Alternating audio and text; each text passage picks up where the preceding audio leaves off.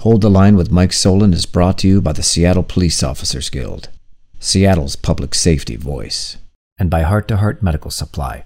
Heart to Heart is an American company offering FDA-registered respirator masks at the lowest prices. Heart to Heart offers free same-day shipping, and by using the promo code DELTA at checkout, you can receive 5% off your entire order. Visit hearttoheart.com. That's HART, the number 2, HART.com. Heart to Heart, where great masks are just a click away. Hey, welcome back to Hold the Line with Mike Solon. The Seattle City Council continues to pander to the activist mob who want to push more defunding, and it's putting your public safety at more risk. Stay tuned. The line must be drawn here. This far, no farther. This is where we hold them. This is where we fight. We will not go quietly into the night. We will not vanish. Not a fight. Hold the line! So a piece from the Washington Times from reporter Emily Zantow, which was published recently. It says that the FBI report highlighting the U.S. homicide rate jump in 2020 is due out Monday. And Emily says that reportedly, in the year of 2020 across the nation, homicides have jumped 29%.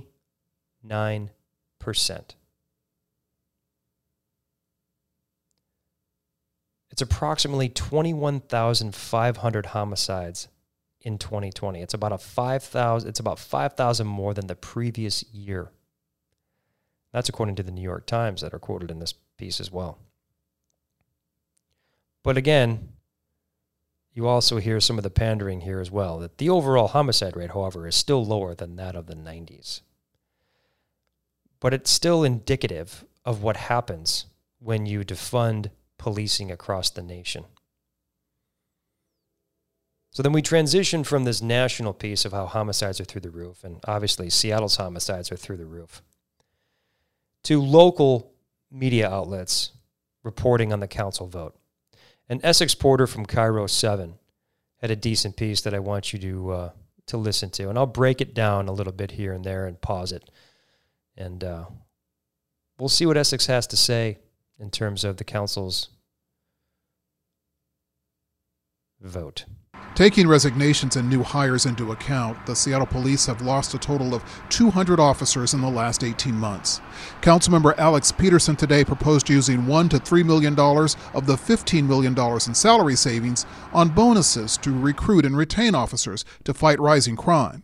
To demonstrate that we recognize the staffing crisis caused by the tidal wave of attrition and that we want our remaining officers and detectives to stay in Seattle. The tidal wave of attrition is because of the council's actions to malign and besmirch the great police officers in this city. Over 300 police officers gone, and I've said this many times in the podcast, because of the council's actions. It's unacceptable. So Peterson recognizes this, puts forth 2 amendments to try to rescue whatever officers are still left in this city, and then to try to rescue the PR effort to bring in quality human beings to do the job of policing. And he breaks it down even further. But many involved in last summer's protests want to shrink the size of the police force and use the money on social service solutions. A majority of this council pledged to defund SPD, a promise which still remains unfulfilled. This pro-cop bill refunds SPD and should be rejected. So right there, pausing it again. 2 audio clips from that council meeting, and that's people participating in public comment. And if you notice the tenor, the tone of those 2 anti-police activists that are just trying to obviously convince the council members to vote no on these amendments, it's very scripted, isn't it?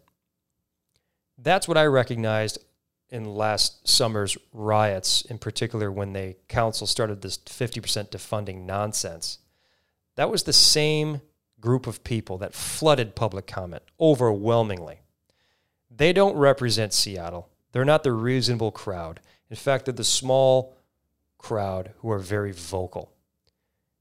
And more often than not, those types of calls are literally written down in a scripted format where it comes across very disingenuous, but for some reason, the council listens to them and thinks that that is the overall Seattle community's opinion on this. It's absolutely incorrect. And sadly, those people seem to control the public safety political discourse in this city. And as of note, if you are one of those people that call into public comment for whatever city council vote to try to influence them, in particular for public safety, be very cautious, because as I speak about this, I will give you my own personal experience. Last summer, I participated in public comment twice. One was from SPOG, I used the phone lines here. I called in.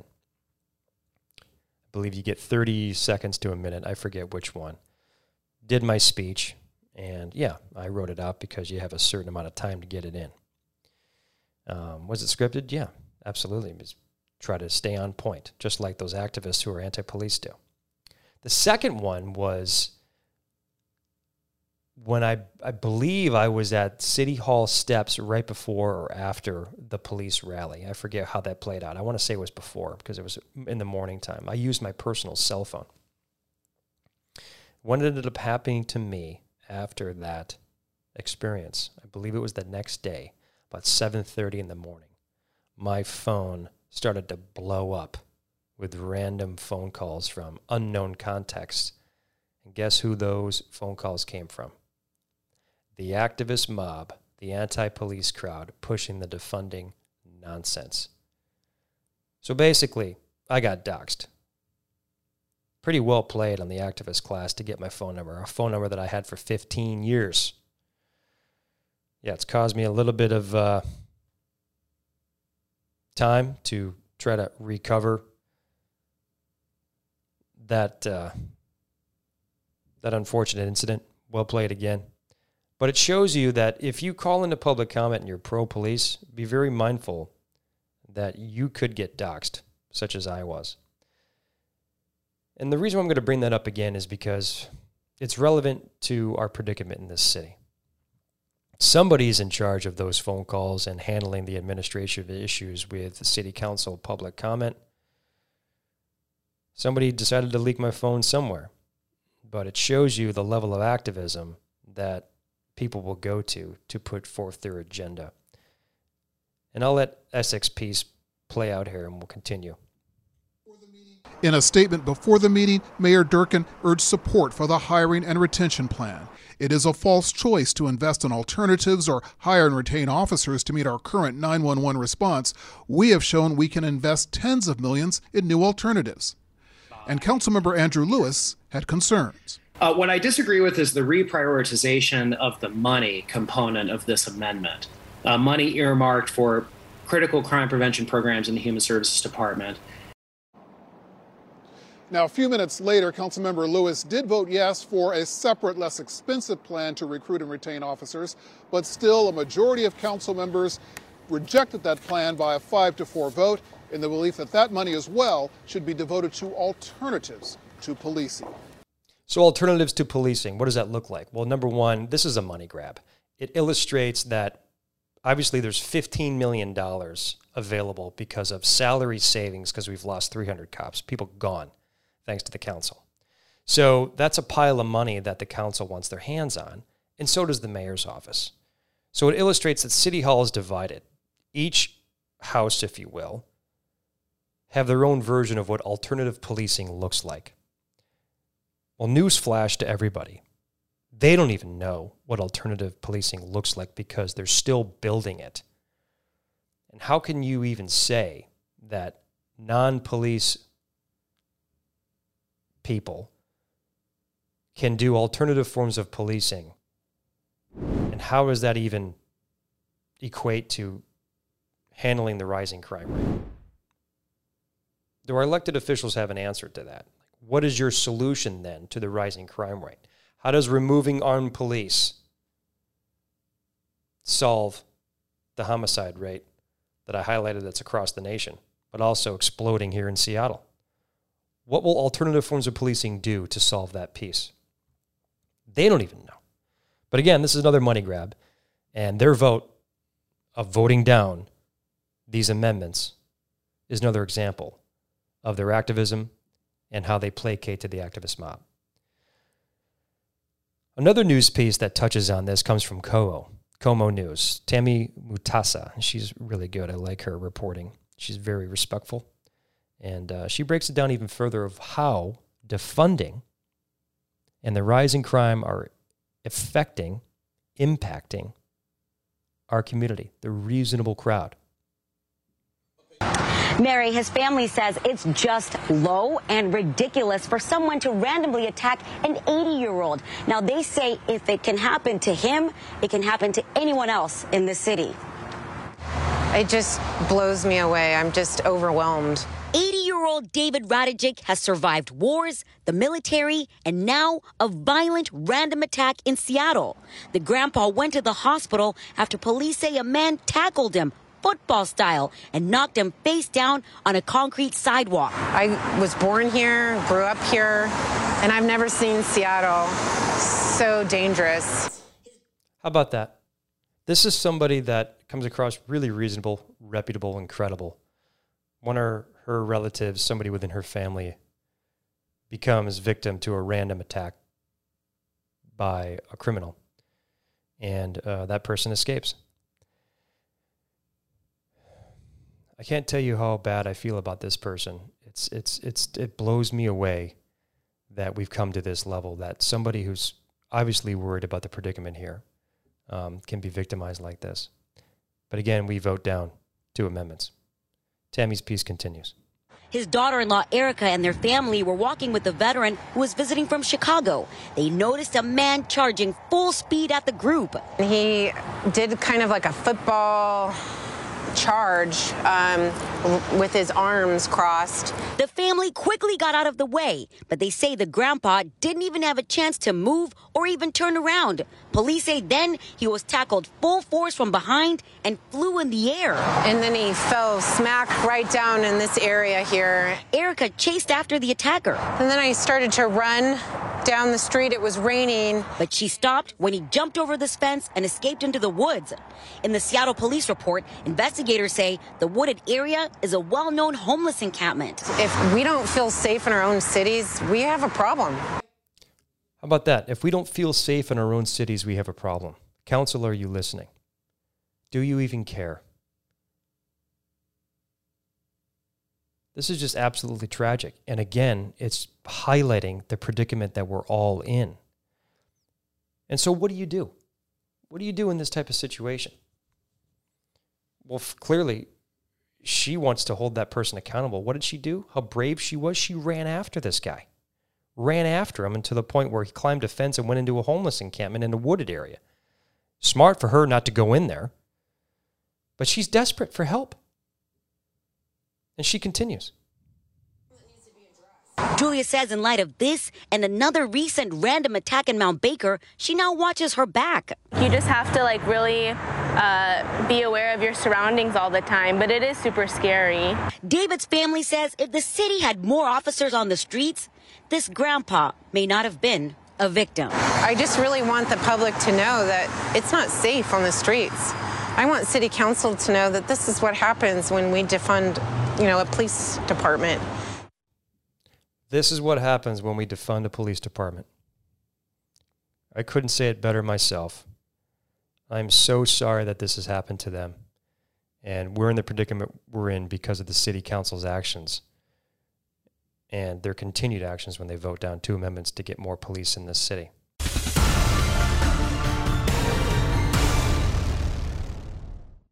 Hold the Line with Mike Solon is sponsored by StopDefunding.com. The senseless trend of defunding police departments must be stopped. Over 200,000 reasonable citizens have already signed our petition, and we need your help. Visit StopDefunding.com and add your signature to help us protect public safety. Now more than ever, our voices must be heard. Speak up at StopDefunding.com. One more piece on this, too, comes from mynorthwest.com with Hannah Scott. And Hannah highlights this council's vote.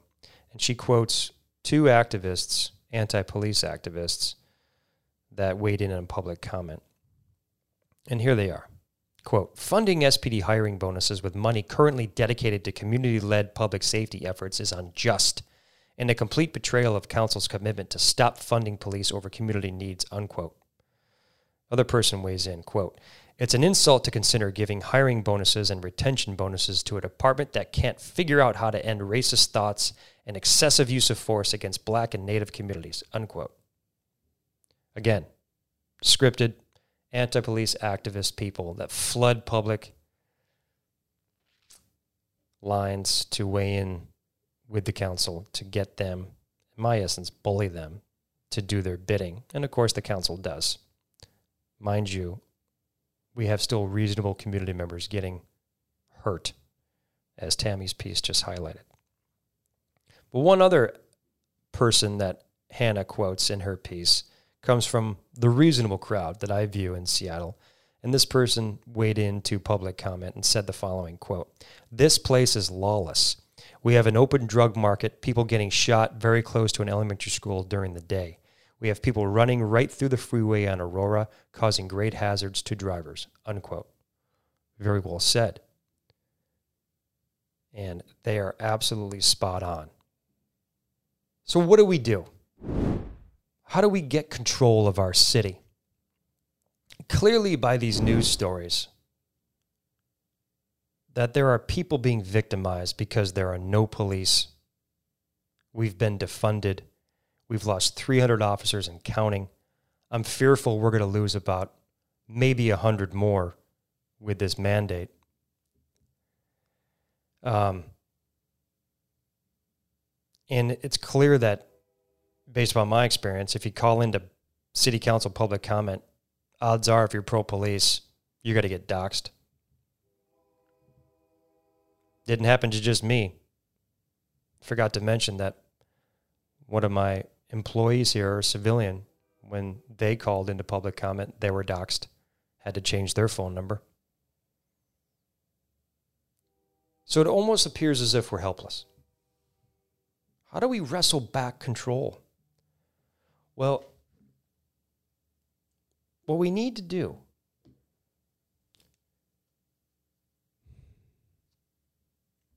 we got to get active. We have to show that the activist class does not run this city. We have to become the reasonable activist class. We have to call into public comment with the council meetings. Be a little bit more tactical with it. Call from a landline. Call from somewhere where you can block your phone number. Let's be smarter about it. I didn't expect to get doxxed when I called in. Who does that? We got to vote. You as the normal citizen are in charge of this. We're in charge. These people work for us. But I'm not sure we're getting enough people to get involved. Because crime needs to visit your doorstep. And if it doesn't, how much effort are you going to put in? Well, these news stories are showing that the reasonable people out there are being victimized. They're the ones who are saying this is what happens when you defund the police, when there's no police out there. We have to get the council to listen to us. We have to elect people that listen to the reasonable constituents and not the activist mob. We can do it. So consider, please, subscribing to this channel. Push this podcast out there. This is the reasonable crowd. We can do it. We can rescue Seattle. Together, we can all hold the line. Thanks for watching.